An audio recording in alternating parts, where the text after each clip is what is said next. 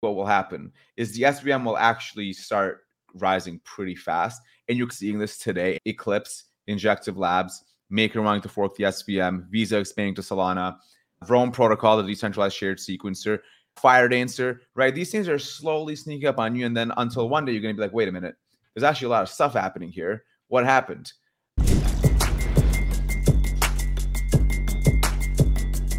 What's up, everybody? Welcome to another episode of Lightspeed. Today, we have a very special one for you because it's just me and Mert. It's our second roundup episode where we talk about basically the hottest stories going on in crypto and really just like what we care about. So, Mert, I think a good, easy spot to start is that there's this rumor going around from the SBF trial that Caroline Ellison stated that FTX had access to an on and off switch for Solana. Just curious your thoughts because that's pretty devastating. Yeah, so it's a great exercise in showing maybe the collective IQ of the space and maybe how aggressively false information spreads in such an adversarial environment. So the context for people who are not familiar, which I'd be surprised by if people are unfamiliar at this point.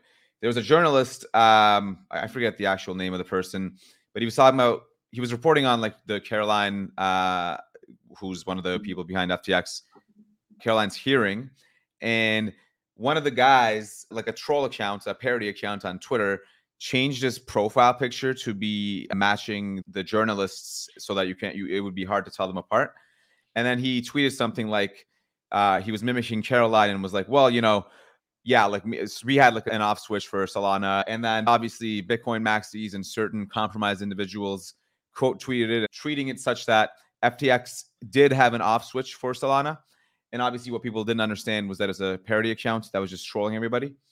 Of course, you would think that media organizations like Decrypt would do some due diligence such that they wouldn't be caught up with such silly rumors.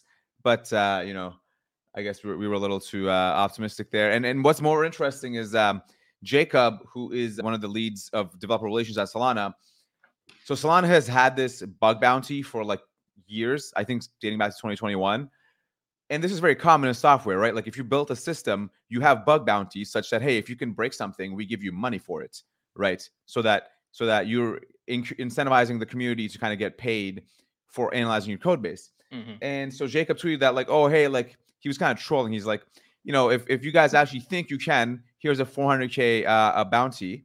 And then what Decrypt does is they take this and they say, Solana Foundation releases a new bounty program, rumors of a new, in the face of the rumors of a new kill switch. And I was like, oh my goodness, I cannot believe these people are this stupid.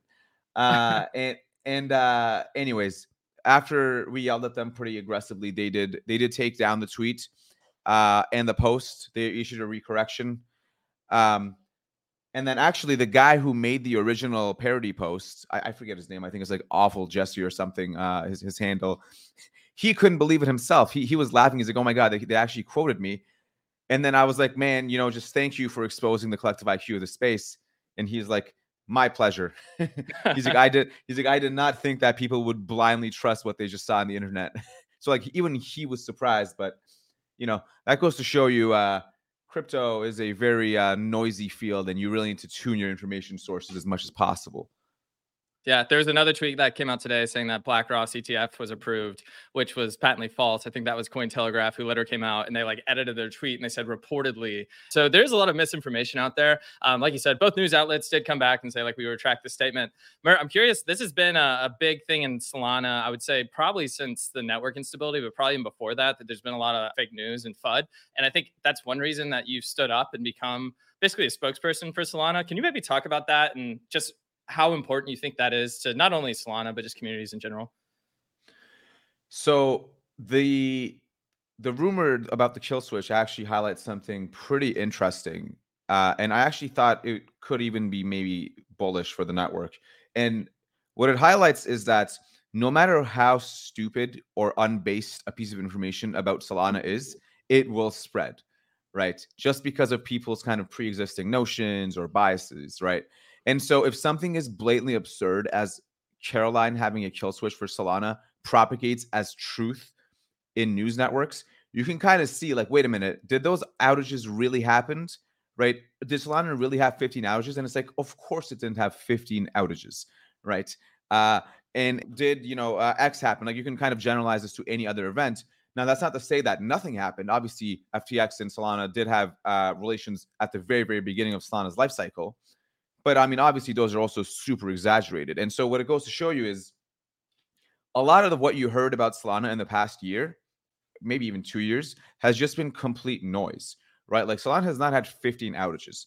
In fact, Jump Crypto released a report, right?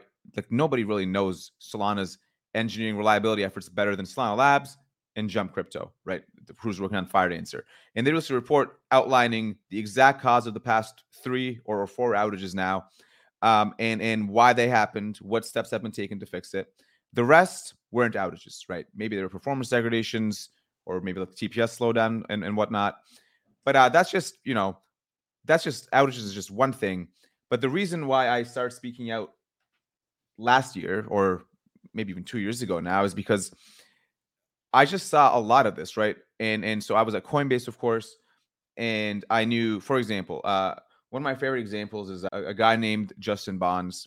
I think 2 years ago, released a Twitter thread which got thousands of likes, and it was something along the lines of, Solana has fraudulent design patterns because it has deterministic block creation, which is to say that you can figure out ahead of time who in the network is going to propose the next block, right? And he called that fraudulent design. Now, being an engineer myself, I knew that actually many other proof of stake networks have this exact mechanism. In fact, ETH2 also has the same mechanism, right? Ethereum itself. And it seemed like the media or whatever, people on Twitter are painting it such that, well, actually only Solana is like this, therefore it's fraudulent. And so I just started, every time I saw one of those, I was like, this is super unfair to the people working in this network, right? These people are doing a startup is no easy task, right? They're working hard, they're sacrificing a lot of shit, and they're working as hard as they can to build the future of this network. And then they're just getting kind of swamped down by these unfounded rumors from everybody, right? And like, the problem is they are unfounded rumors. Like, if they were true, it's like, okay, then let's have a discussion. And totally does this all the time, by the way, right? And is actually informed his design of the network and the other core engineers.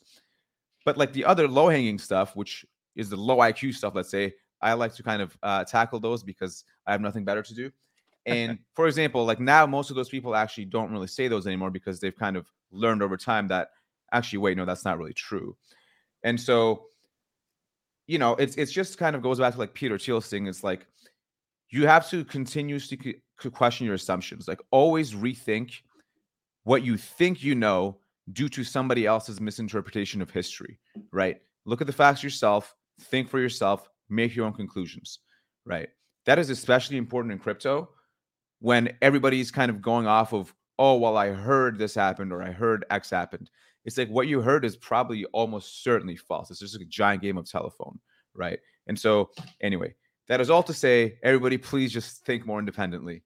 I think it's a really good sign, actually, that Solana does get all this attention and, I mean, hate. Not that you really want that, but I would say there's not a lot of people talking about SWI or talking about Aptos or all the L2s outside of Arbitrum and Optimism. And that's just because they don't really have a strong community and there's not that much going on. I don't know what a lot of the Solana community thinks about Eclipse and Neil Samani. It's probably split 50-50, but it's been one of the first times I've seen Ethereum community talk about the SVM in a positive way. And you'll hear Neil talk about the improvements that Solana has put in to get rid of those network issues that it had. And I think the Ethereum community actually listens to that. So it's like, in a way, Eclipse is that bridge. I mean, TBD on what that means. We have John Charbonneau coming on tomorrow. It's going to be a big topic of conversation. I'm just talking about the extension of the SVM. I think it's very positive for the Solana community. And look, like, being in a bear market, the only people left are the ones that are super passionate about what they're working on. They're not passionate about the applications on top necessarily, which is what users will care about. And on that, Mert, I'd like to talk about, I think you're I don't know if you're a judge or you're working on one of the hackathons in Solana right now, and you put out a tweet the other day talking about that a lot of these startups say the problem they're solving and what the solution is, but they don't talk about distribution and go to market. I'd love for you to expand your thoughts on that. Yeah, sure. So first, maybe take a step back on the SVM stuff. Yeah, I mean, I personally am very excited about more propagation of the SVM. I think there's some short-term thinking going on that makes it such that people are kind of against it. Like, okay, like it might maybe fragment liquidity, let's say, or talent. But I think that's like very like 1 to 2 year time horizon thinking. If you spread out over 5 to 10 years, which I hope everybody who is in this industry believes that it will be around for another 5 to 10 years, then I think it's super interesting because, you know, that's how open source technology works, right? You have different groups of people working on improving certain parts of it, and then it propagates. You get more mind share and developers, and that's how you improve a decentralized system and an open source one, right? And so I think, just as an aside, I think that's a very great development. Okay, so my tweet. Yeah, I've been talking to a lot of VCs for my own company for the past 2 weeks, but then also, I am a judge in Solana, the Hyperdrive hackathon, and I've also hosted a few hackathons myself, and have been a judge in multiple others, and I also angel invest. And basically, all that is to say, I've seen, you know, a good amount of decks, specifically from Solana founders, because that's, you know, I like to specialize in that. And kind of one theme that I realized, or like maybe pattern matched after seeing so many, is they're kind of always relatively similar in that they'll kind of talk about the problem, and then they'll talk about the solution. They'll talk about how the solution works. They'll talk about maybe the competition, and then they'll talk about, usually it's maybe the team and maybe who the team is, but it's usually anon people and like random other stuff like that. And basically, it just, I was thinking, how come nobody ever talks about, right? Like you have told me what you're working on, and you're telling me why it's a problem, how you're going to solve it, but you're not telling me about half of the picture, which is, okay, once you have built the tech, how will you get it in the hands of users, right? This is what all technical people, or not all technical people, but most technical people kind of forget, or maybe overlook, or maybe just don't put as much emphasis on it as possible. And Peter Thiel has kind of a good, in the book 0 to 1, has a good phrase on this, which is like distribution is something that has to be intrinsically baked into the product, right? It's not product and then distribution. They're the same thing. Like you don't have a product unless you also have distribution, right? If you build something great, some people in tech believe that if you build something great and then they will come. Okay, but who is they, right? Like how are they coming? How will they know about this, right? People just kind of overlook that part, and that's actually a much harder problem, of course, right? Or maybe I don't want to say it's a much harder problem, depending on the industry, right? If you're in very deep tech, then actually the tech will be harder. But maybe if it's like SaaS and you're building like something on top of existing infrastructure with high margins, okay, then it's like, why should people care, right? A sales and marketing motion intrinsically baked in is super important, and it just gets neglected a lot. For example, I think a good example is Liquid Death, right? Everybody's seen that random weird canned water, right? Okay, like if you just have a pitch deck and the product is, well, we're gonna just can water, and then the solution or like the problem is, well, because there's no canned water or something, or like maybe the environment doesn't like plastic bottles too much. It's like, okay, but like 90% of that specific business is your brand, your marketing. How are you going to get into the hands of people? Can it go viral? How are you going to get your first 100 users? How are you going to get into the hands of stores or enterprises? And I'm not saying you have to have all this figured out, of course, right? Because most pre-seed seed companies just won't, and it's something you generally figure out. But you should put some thought on it at the very least, like outline, like here's our go-to-market, or like one of our founders is actually going to be focused on this, right? And then one other thing that I find interesting is a very common critique that I get to this, or maybe a common solution that people tell me is that, well, like technical founders should hire professional marketers, right? And first of all, if like it doesn't sound bad at first, but then you think about it, right? Like it is your product, you are the founder or you're the founding team, and the way a company founding works is you see a problem on the market and you're saying, no, I'm going to do it better. I know a solution for this. And then you have to be able to communicate that, right? That's how you recruit people. That's how you raise money. That's how you get customers. You cannot just hire some random person and be like, market this for me, right? Because first of all, if they can do that, they should be part of the founding team. That's half the company already, right? Like, why would they just do that? And second, if you are not able to communicate. Okay, for example, Elon Musk, right? Probably nobody better than Elon at doing this. Elon is famous for saying we don't spend any money on advertising, right? Okay, but they don't spend money on advertising because Elon has an insane earned media brand on his own, right? People listen to what he says all the time, and he's able to sell the vision of a future with electric cars, a future with Neuralink, right? He's able to sell that very, very well, right? It's not like targeted advertising on Facebook. It's a different kind of selling, but it's selling nonetheless. I think same with Tolly, right?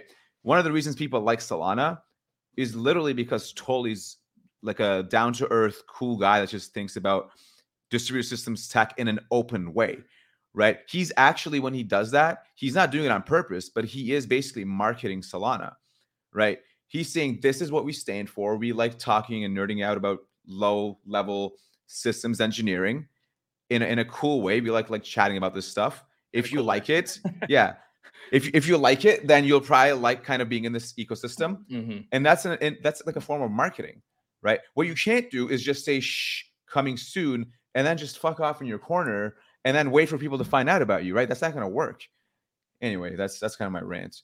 I like your example with Liquid Death. I think there's a few rumors of like the origin story of that, but the one that I've heard is that the founder was going around essentially to these different rock concerts. You have rock bands on stage and they're all drinking. They're all sponsored by these like Red Bulls and Monsters and these energy drinks. And it's 100 degrees outside and he goes up to him and he's like, how the hell are you on stage drinking these energy drinks all day? Like, you're not having a heart attack. And they're like, this is just water. So the energy drink companies are sending them those cans. They're putting water in it. And I think it's interesting in the sense that one reason that Liquid Death has gotten so popular is they went into music venues, including big concerts with like rappers and also ACL and music festivals. And it looks almost like a beer can. And as silly as it is, like, water is a commoditized product, right? So it's all about the branding that you have on top, but it's like, what can we uniquely be good at? And for them, it's like, one is you have this can that you actually feel cool again with water, because no one wants a Dasani water as they're walking around a music festival. And I'm somehow tying this into, we had an interview with Antonio from DYDX. And I thought it was really interesting. It stuck with me. It's a framework.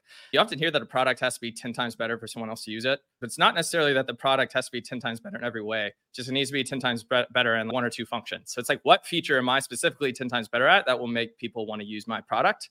And for them, he's like, that could be transparency in crypto. Like, a lot of the times we're trying to get around that. Like, people want their data private. But he's like, we can actually lean into that. That's one thing that makes friend tech so cool, is you can actually see all the different keys that your friends own, et cetera. And he's like, I want to lean into that further.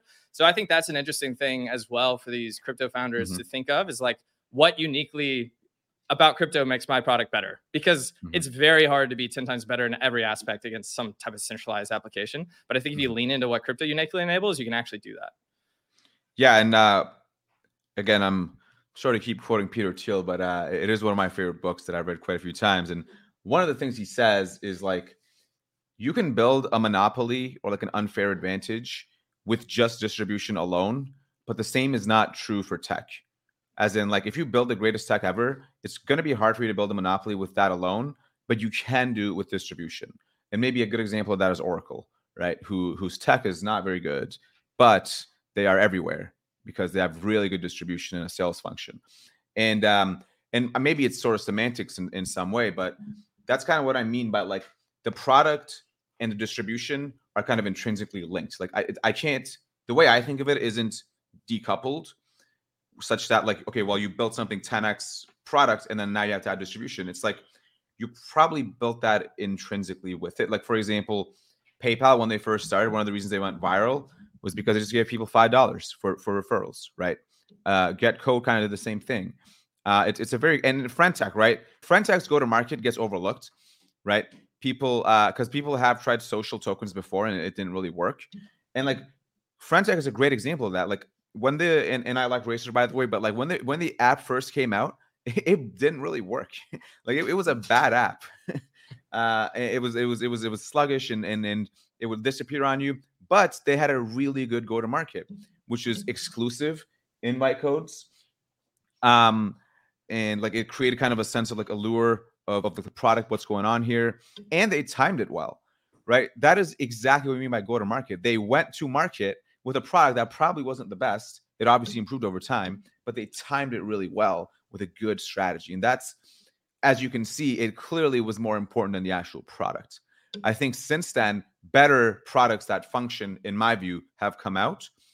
but not with the same brand and distribution that they've had, which is ultimately what gives you that entire package. And so even in crypto, and like the Antonio example is a great one, right? It doesn't have to be 10x better in every way. Just maybe you just need one unique insight. Okay. You just need one unique insight that other people don't have. That's it. You don't need anything else. It can even be just who you're selling the product to, right? Maybe friend tech, maybe there's a different version of it where it's only for professionals or something, right? Obviously, I can't predict great business ideas before they happen, but you just need one insight that other people are overlooking. That doesn't necessarily need to be product; it can just be go-to-market and distribution. So I think since crypto is such a technical field with so many like smart people who are like geeking out about the low-level tech, the other side of the equation gets overlooked a lot because we have a lot of like cypherpunk type folks, which is great, obviously, but for the industry to take off fully in like a 5 to 10 year time horizon, we do need to apply the lessons the tech industry itself has learned in its last 20 years from Silicon Valley, right? We can't just, it'd be silly for us to just totally ignore that.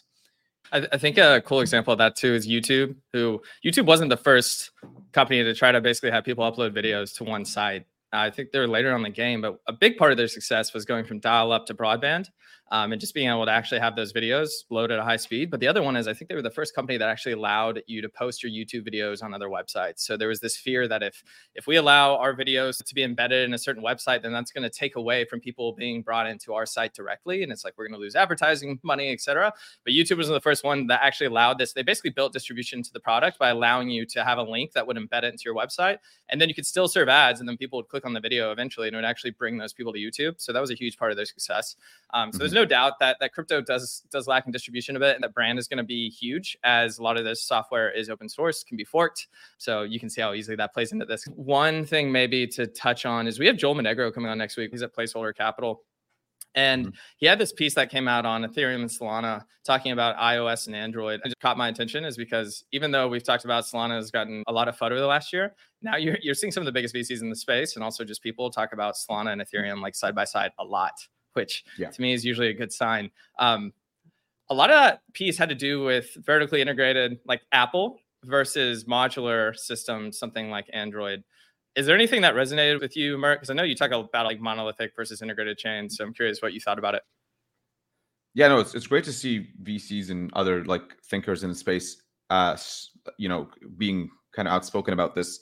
And I've made similar analogies for the past year and a half to sometimes Android versus iOS, but also maybe like an AWS versus DigitalOcean, or AWS versus GCP, or Unix versus Windows. So there's a bunch of different software analogies.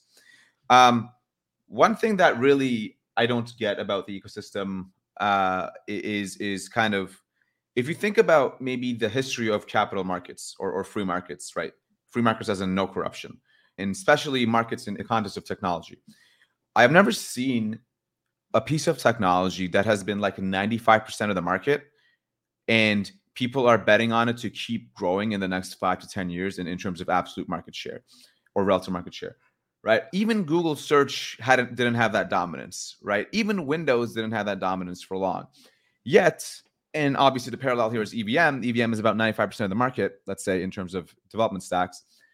Yet people seem to think that it's going to keep being 95% perpetually and actually keep growing. And I think the much safer statistical bet, given all of, let's say, markets and just how capitalism and competitive markets work, is that, well, I'm not betting that the SVM or maybe something like the Move VM takes over the EVM, but I am betting with 100% conviction that it is extremely under-indexed on and the market is asymmetric, right? That is to say, it's not going to be the case that 5% of the market is SVM and Move combined, and then 95% is EVM perpetually over a 10-year time horizon. Like, that's just never happened. And what I am saying is probably what will happen is the SVM will actually start kind of rising pretty fast. And you're kind of seeing this today anyways, right?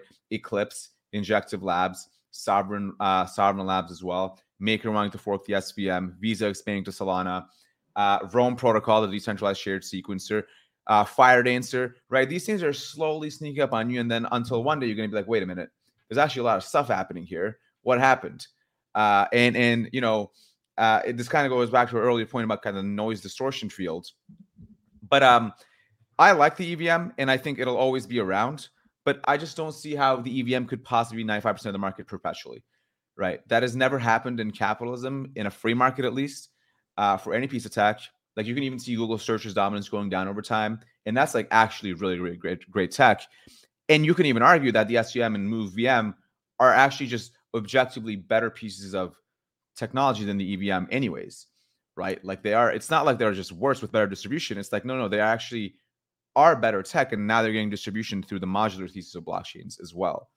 And anyways, that's number one. And then number two, something that I think people kind of overlook is this modular versus integrated, or formerly known as monolithic, but we're going to keep calling it integrated because it's a better name. What people overlook about this is that like integrated chains are still modular, right? Like, and what I mean by that is it's not like it's just one giant brick inside. It's like no, they're still modular. Like they have different components with different maybe core teams internally working on them. It's just all integrated into like a single message bus, let's say, right? So it's still modular. It's just they don't outsource certain stuff. And then the modular thesis does that, which is fine, but it's not to say that one is obviously better than the other. They have trade-offs, right? In the history of software, it's always this, right? Any kind of topic of contention, there's always trade-offs. And so, I'm thinking that the noise distortion field from earlier really plays a big role in this. But I think integrated technologies throughout history have shown very, very high degrees of success. So have some modular stacks as well. So that is to say they both work. And so it's kind of silly to assume that one just will not work and that the other one will just win, as people like to say all the time, like, oh, L2s have won. It's like, sorry, what have they won? We have like 5 users on chain. I'm not sure it's time to declare victory laps. Let's just keep working on it. You do your trade-offs, we do our trade-offs, and we just build stuff. It does feel like there's a bit of a narrative shift, in my opinion. Like at one point, we're going to have 1,000 maybe. We're going to have 1 million app chains, and they're going to be sovereign rollups or modular architecture. And you see more and more people talking about, okay, well, maybe that is a little bit far-fetched, and there's usually a power law outcome. And you have Eclipse over there saying like, look, we actually tried to do basically what they call a RaaS, like roll up as a service offering, but we saw that that's not exactly sustainable, and a lot of apps don't need their own app chain. They don't need this modular framework. Instead, we're just going to have R1 general purpose L2 that everyone else should build on top of, except you have people like DYDX, and there's a reason that works. Like a big part of that is they have one piece of collateral, which is USDC. So it's very easy to do the bridging there and look into that. But I do think that's something that's changing. And talking about modular, like you even see that in the Solana community. At first, Solana was all about bringing like the NASDAQ on chain. But then I think this was summer 2021. You saw the NFT community take off. Basically, what I'm trying to break down is like, yeah, people call it monolithic, integrated, et cetera. But it truly is modular, not only at a technological level, but also the communities inside of it. And it can support all these different applications as well, which I think at the end of the day, if Solana only was NASDAQ on chain, to me, that'd be a bit of a disappointment. So I really love to see these different like verticals popping up within the community. And one of those is DPEN, which was one of our episodes, I think like 2 weeks ago with the buy. And what I really appreciate about that, which is something we keep talking about over and over, is that for crypto to work, like the on and off ramps is such a big piece of that. And DPEN could be the unlock for that, in the sense that it has to do with RWAs, real world assets, which is, I would say there's a theme on Twitter right now. Like, is RWAs, is that a real thing? Like, or does that just compromise crypto completely? I think DPEN is an example where people are like, this is something that you can uniquely only do with crypto to incentivize like this collaboration, these networks. But on top of that, this community gets paid in crypto. So it's an on-ramp without having to go through like a centralized entity. And similar to what I talked about in Venmo, I didn't hook up my Venmo to a bank account for the first like 6 months. People just started paying me for after I paid for dinner, et cetera. And that started building up over time. And eventually I actually just wanted to use that app to then pay other people.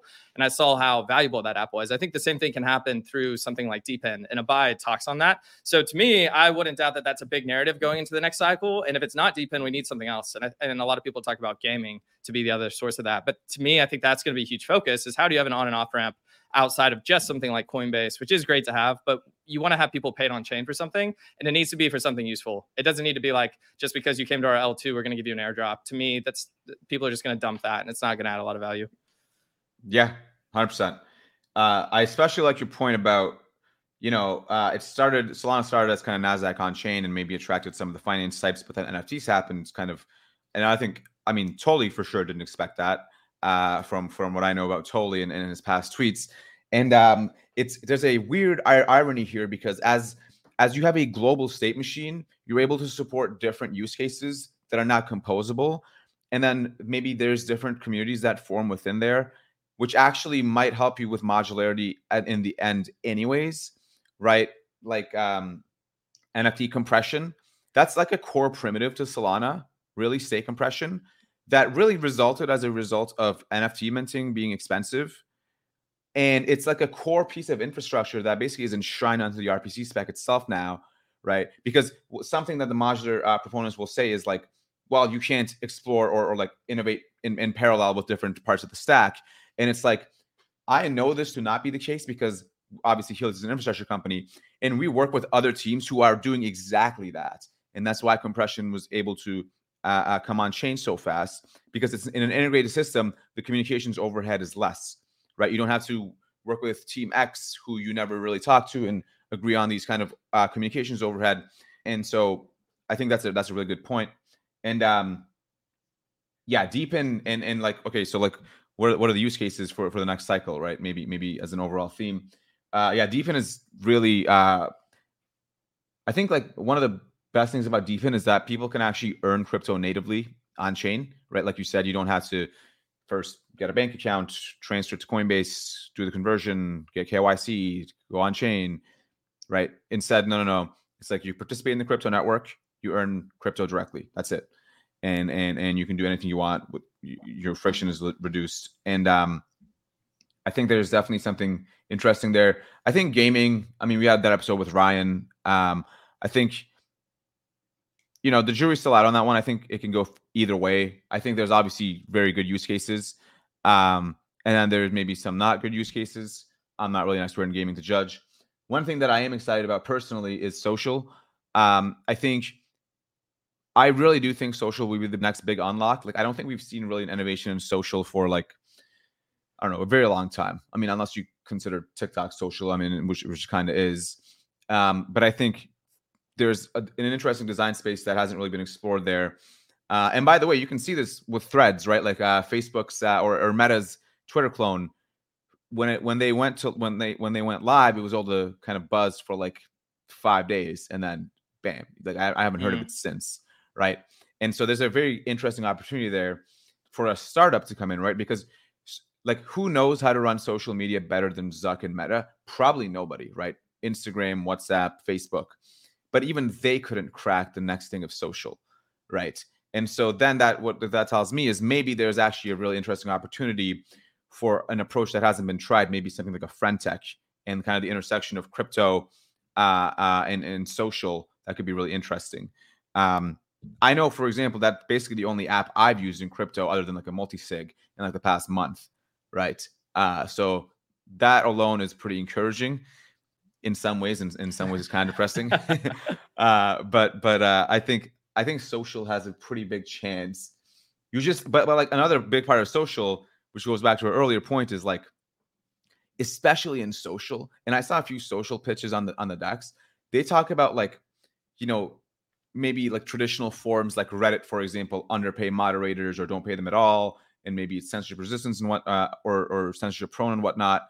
It's like, okay, true, but how are you going to get them to use your platform instead, right? You haven't told me that, and that's actually by far the most important part. How are you going to get those communities on your thing? Are you going to target a specific community, right? Like maybe what Twitch did, because Twitch was at first Justin.tv, and they were letting people stream all types of content. And then they realized, wait a minute, the gamers and people who stream their games are particularly engaged. Let's double down on that, right? So like, and another thing that I say in the tweet is like, your TAM, your total addressable market, is not $50 trillion. And everybody kind of like in their deck says like, oh, our market is like a bajillion dollars. And it's like, no, that's a huge red flag. What you want to show investors is you have a very specific market that you are uniquely positioned to take advantage of. And then when you land there, you can then expand to other markets. But you can't just say you're going to take over the entire world with your pre-seed round, right? You can't do that. And so again, go to market is a theme that kind of always comes up. And it just, I really encourage people to maybe read like 0 to 1 by Peter Thiel and Blake Masters. even just talk to ChatGPT, ask it to recommend you books about it. Read some Seth Godin's like this is marketing blog. Just try to get somewhat of a feel for that space if you're a technical founder in crypto. Yeah, I'll be curious in crypto with social how big the market needs to be, because it's going to be different in my mind than something like Twitter, where it's relatively massive and you need a ton of people, like Facebook, for example, so you can get advertising money to come on your platform because that's how they actually monetize. Whereas in crypto, whether it's micropayments or more to do with subscriptions, you may not need that many people. It could be a bit more like a SaaS business where it doesn't have to be massive just because of how the like monetization structure is made, because I think it's going to be really hard to compete and like take off Twitter's users. But I do think you could get like a niche of 10,000, 100,000, whatever it might be, people, and they're actually willing to pay for that product beyond something just with ads. We have the Z Prime guys coming on, Maddie and Fisk, this week.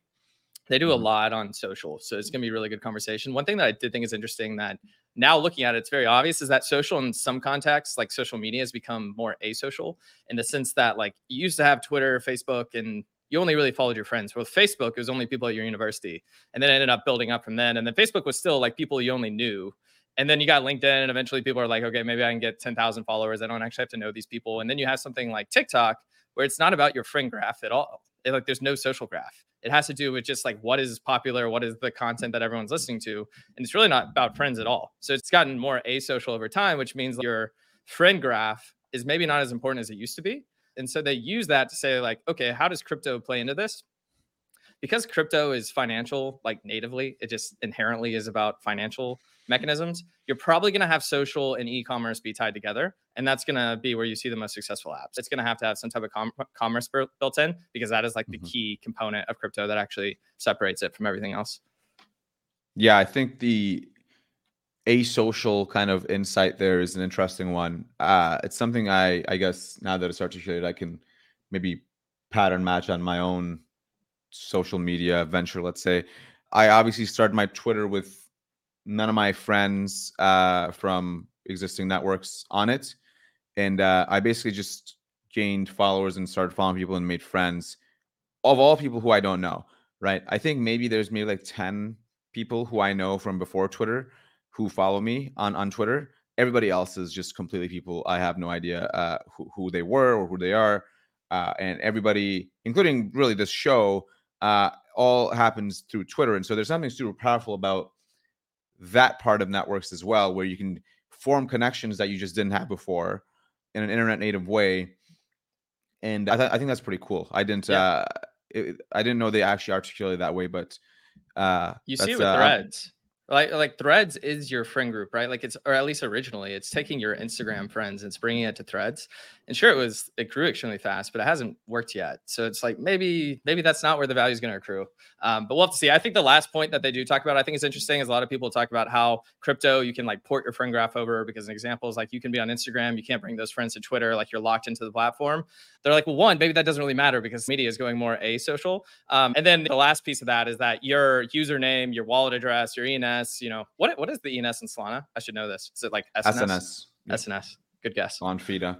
That then becomes the platform, and then these applications that are built on top, something like Friend Tech, they're just really about discovery and creating cool experiences, because now you actually have your data that anybody can index, right? And when anybody can index it, these applications that are social media, they don't really have a moat at that point, because right now the moat is that friend group, that graph that you have, that data.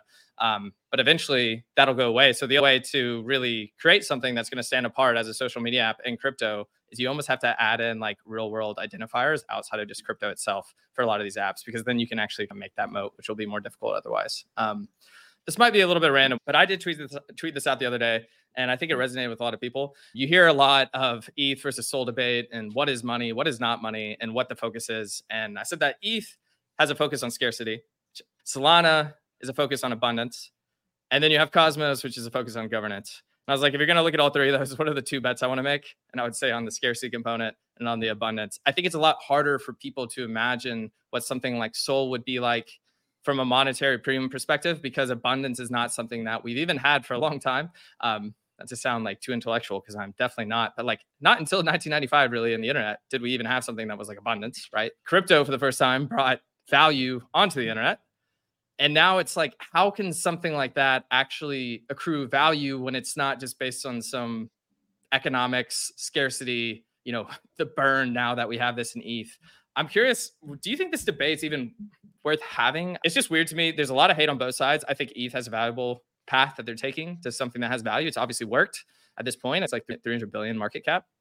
I think Solana's is quite different, but I did hear even Anatoly, who often talks about like Sol to him is not money. He's like, right, this is almost like Sybil resistance. Sol does get used in other ways, for example, like in the propagation protocol.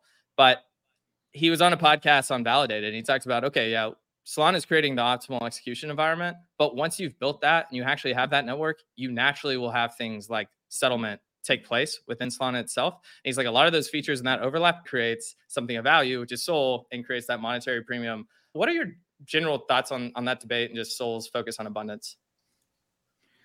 So I think ultimately maybe it's the way I think about it, and this is just how I think about it. I don't claim it's the right one, and it's probably impossible to tell anyways. You know, I always like thinking about time horizons, right? Like how long are you looking out into the future for? And you know, my time horizon is at least 10 years. And even with just general tech startups or companies, you just don't generally want to optimize for margins and profits before you have figured out the demand and product side, right? That'll just limit you. I mean, Amazon is famous for this, right? Amazon did not optimize for profit margins. In fact, they did loss leaders like same day delivery for Prime, which people kind of were, trolling Jeff Bezos about. But I think he knew a little thing or two about business. And so it's a thing that happens all the time in general tech. And I'm not going to comment that much on Ethereum's burn mechanism. If they think that works for them, they would certainly know better than me about Ethereum. But what I will say is I think maybe the way that Solana thinks about it, maybe some of the Solana community, and by the way, not everybody in the Solana community thinks this way. So that is important to note.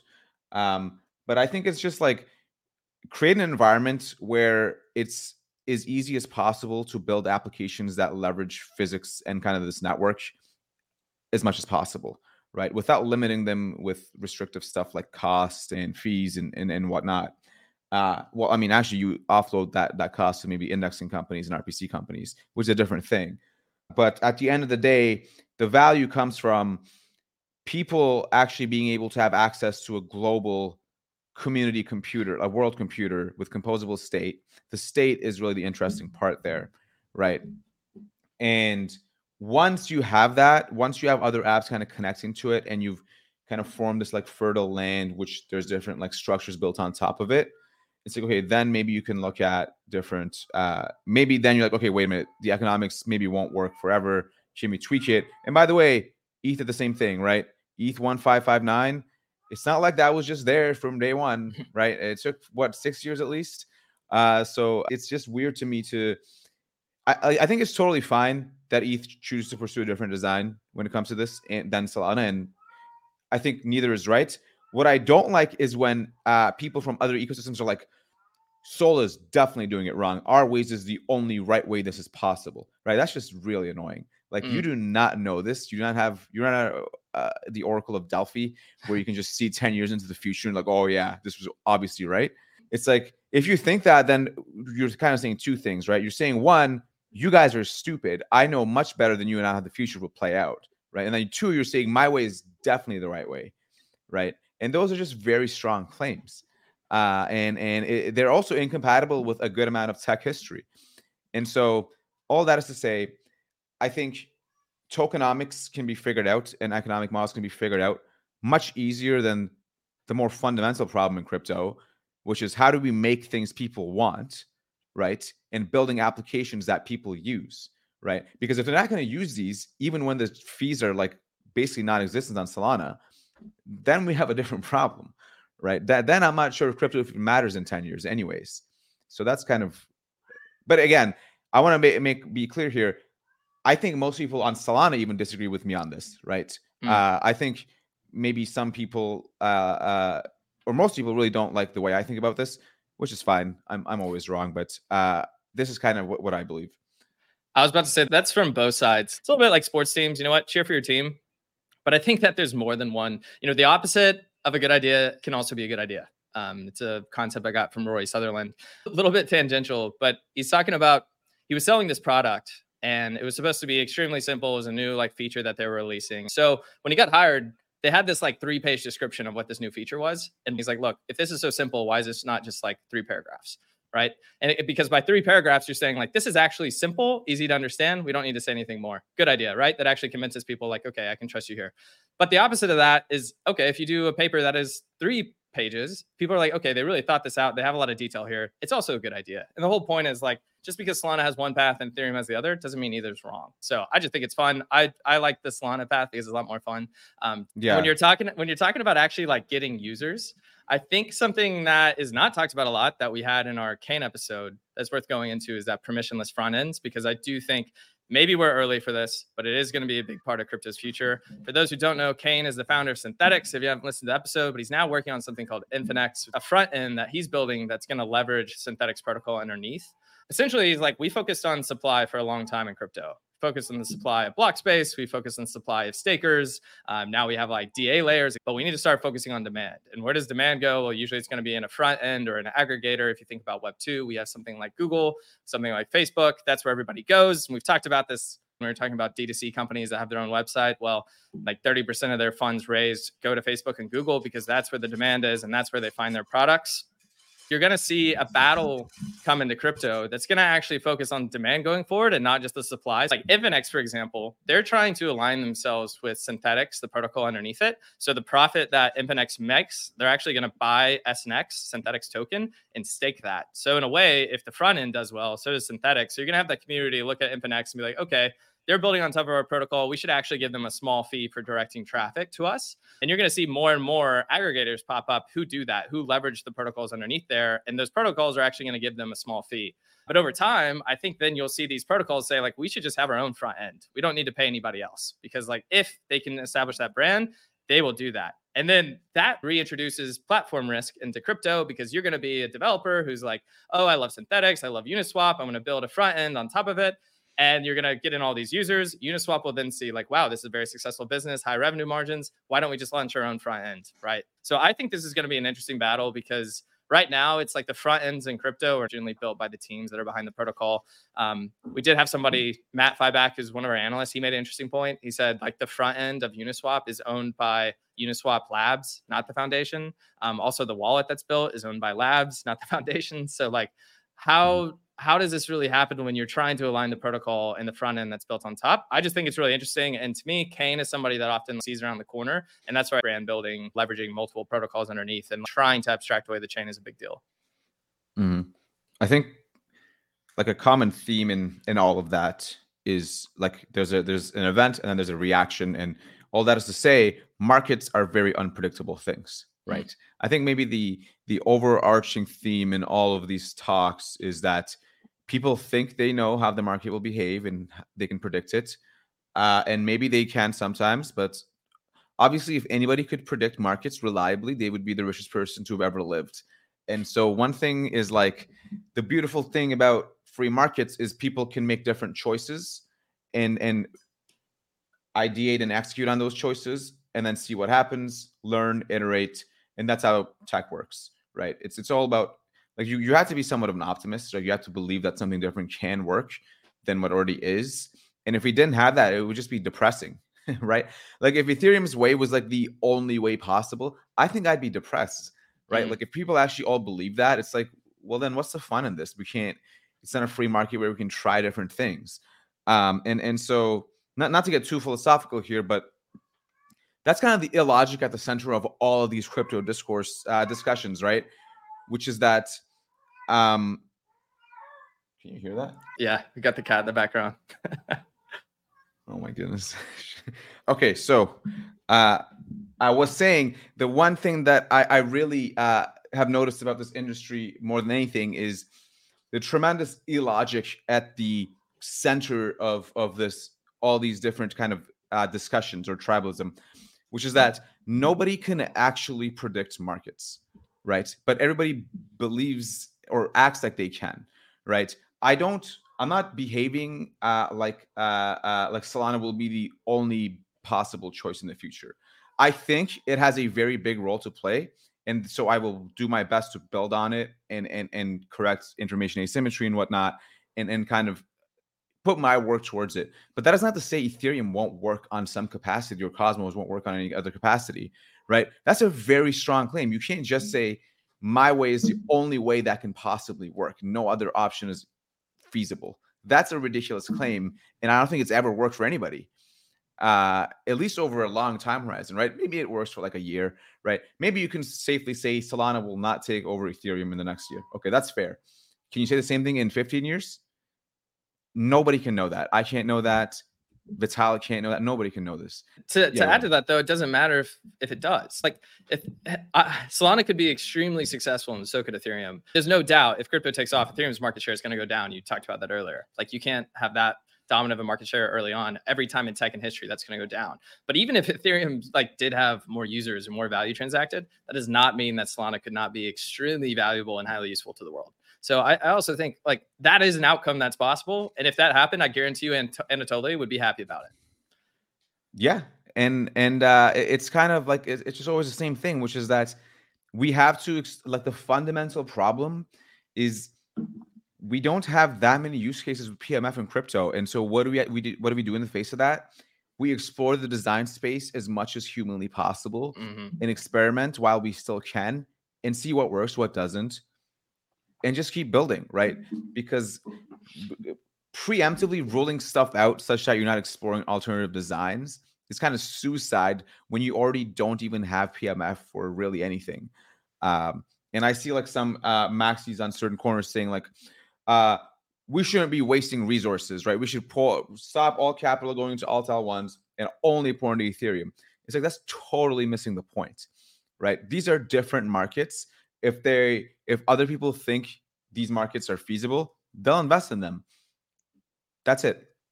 I think that coupled with like the media noise distortion that we've seen in the past few days, and also like the lack of go-to-market from technical co-founders, I think these like all are somewhat linked concepts that lead to our current state.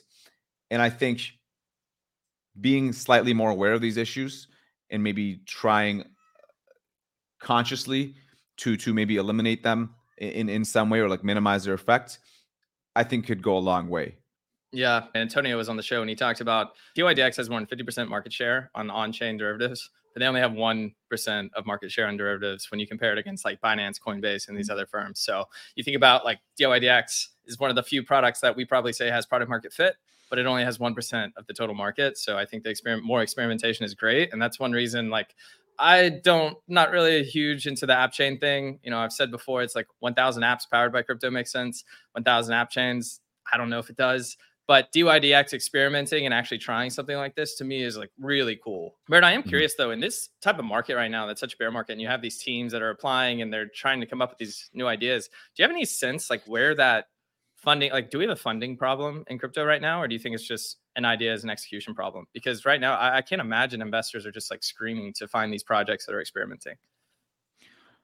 It just depends on, I mean, obviously it's not like it was.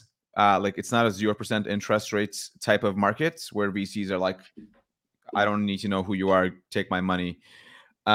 It's certainly tougher to get funding now, but it's not impossible, right? And that's kind of the important point, right? Like if you are a talented founder and you have a good plan or idea or execution, and most importantly, you have good traction, right? Anybody can say they have an idea, but if you're somebody who maybe had an idea, built an MVP, tested it out, maybe got like 10 paying customers or showed some traction, and then now you're saying this is how I'm going to go to market and use this money to scale the business even more, then you have a real shot, right? Like pre-seed to seed, I think is affected, but I don't think it's that affected. It's really the larger rounds, like the institutionalized rounds where people are like risk off, I would say, because I mean, first of all, they can just put money into T-bills, right? And get X amount of, like I do that. I mean, it's a no-brainer to do. But if you're somebody who has ideas, who wants to build or shape the future in any way, you still have a ton of opportunities there, right? There's still things like Y Combinator. There's Andreessen Horowitz' startup school, Variance startup. I'm not sure what it's called, but startup program. Eclipse just launched an accelerator. Helios itself, we're going to it's not going to be like an investment one where we're going to give people credits to build stuff. There's hackathons all the time. And so if you are a founder and you have a good idea that you think people are overlooking and you can get some traction, any traction, it doesn't have to be $1,000, right? You can just, maybe you just went viral and you can kind of predictably go viral or whatever, some traction. People will give you money, right? It's just the stakes, the bar is higher now, which is a good thing, right? And maybe it'll produce some false negatives, but like the founder's journey is a very tumultuous one where you generally get rejected quite a few times before anything actually happens. And so, all that is to say, yeah, go ahead. I was just gonna say on that, I'm curious just from what you've heard in the community. We had Tinsor on, I think like our 3rd episode, who has 50% market share or plus right now with Magic Eden. And they basically started fundraising right when I think the FTX implosion happened. So the sentiment around Solana was an all-time low. They talked about they got denied because they were building on Solana. Do you think that sentiment has changed somewhat more of a positive direction? I would think like Visa announcing that they're going to start using Solana for settlement would be a big part of that. Have you heard that sentiment's changed since when FTX imploded? Yes, and I can say this with absolute confidence, at least from the VCs I've talked to. Everybody I've talked to is much more receptive to Solana than I think they were even last year before FTX, in my view. Right? I think Visa helps, but I think people are also understanding that the EVM is maybe over-indexed down a little bit, and I think. Obviously, there's always kind of the types of VCs who just won't. But one thing I'll tell founders is you're never going to convince somebody who's not already convinced during the call, right? You're not going to sell them on Solana during the call. That's not going to happen. Unless it's like a traditional Web2 company who just doesn't own crypto at all. What you really want to do is it's kind of like a sales. You want to know people who first are receptive to the idea to begin with. It's like a sales process, and then you just find those investors. And what I can say is there's a ton of those out there, and I would say actually more than there were before in my estimation. And so Visa has helped, of course, but I think people are also seeing that FTX did not kill the chain, which was kind of a big concern. In fact, it's come out stronger. And so if you're a founder on Solana looking to raise, first, obviously, I'm happy to review your deck, but do try to get some traction. Of course, that always makes everything easier. And I'm happy to intro to VCs, but I would say that the funding market is hard for all of tech right now, but I think if you are a founder in Solana or crypto and you have some traction, a good go-to-market, a good deck, a good idea, you'll find funding.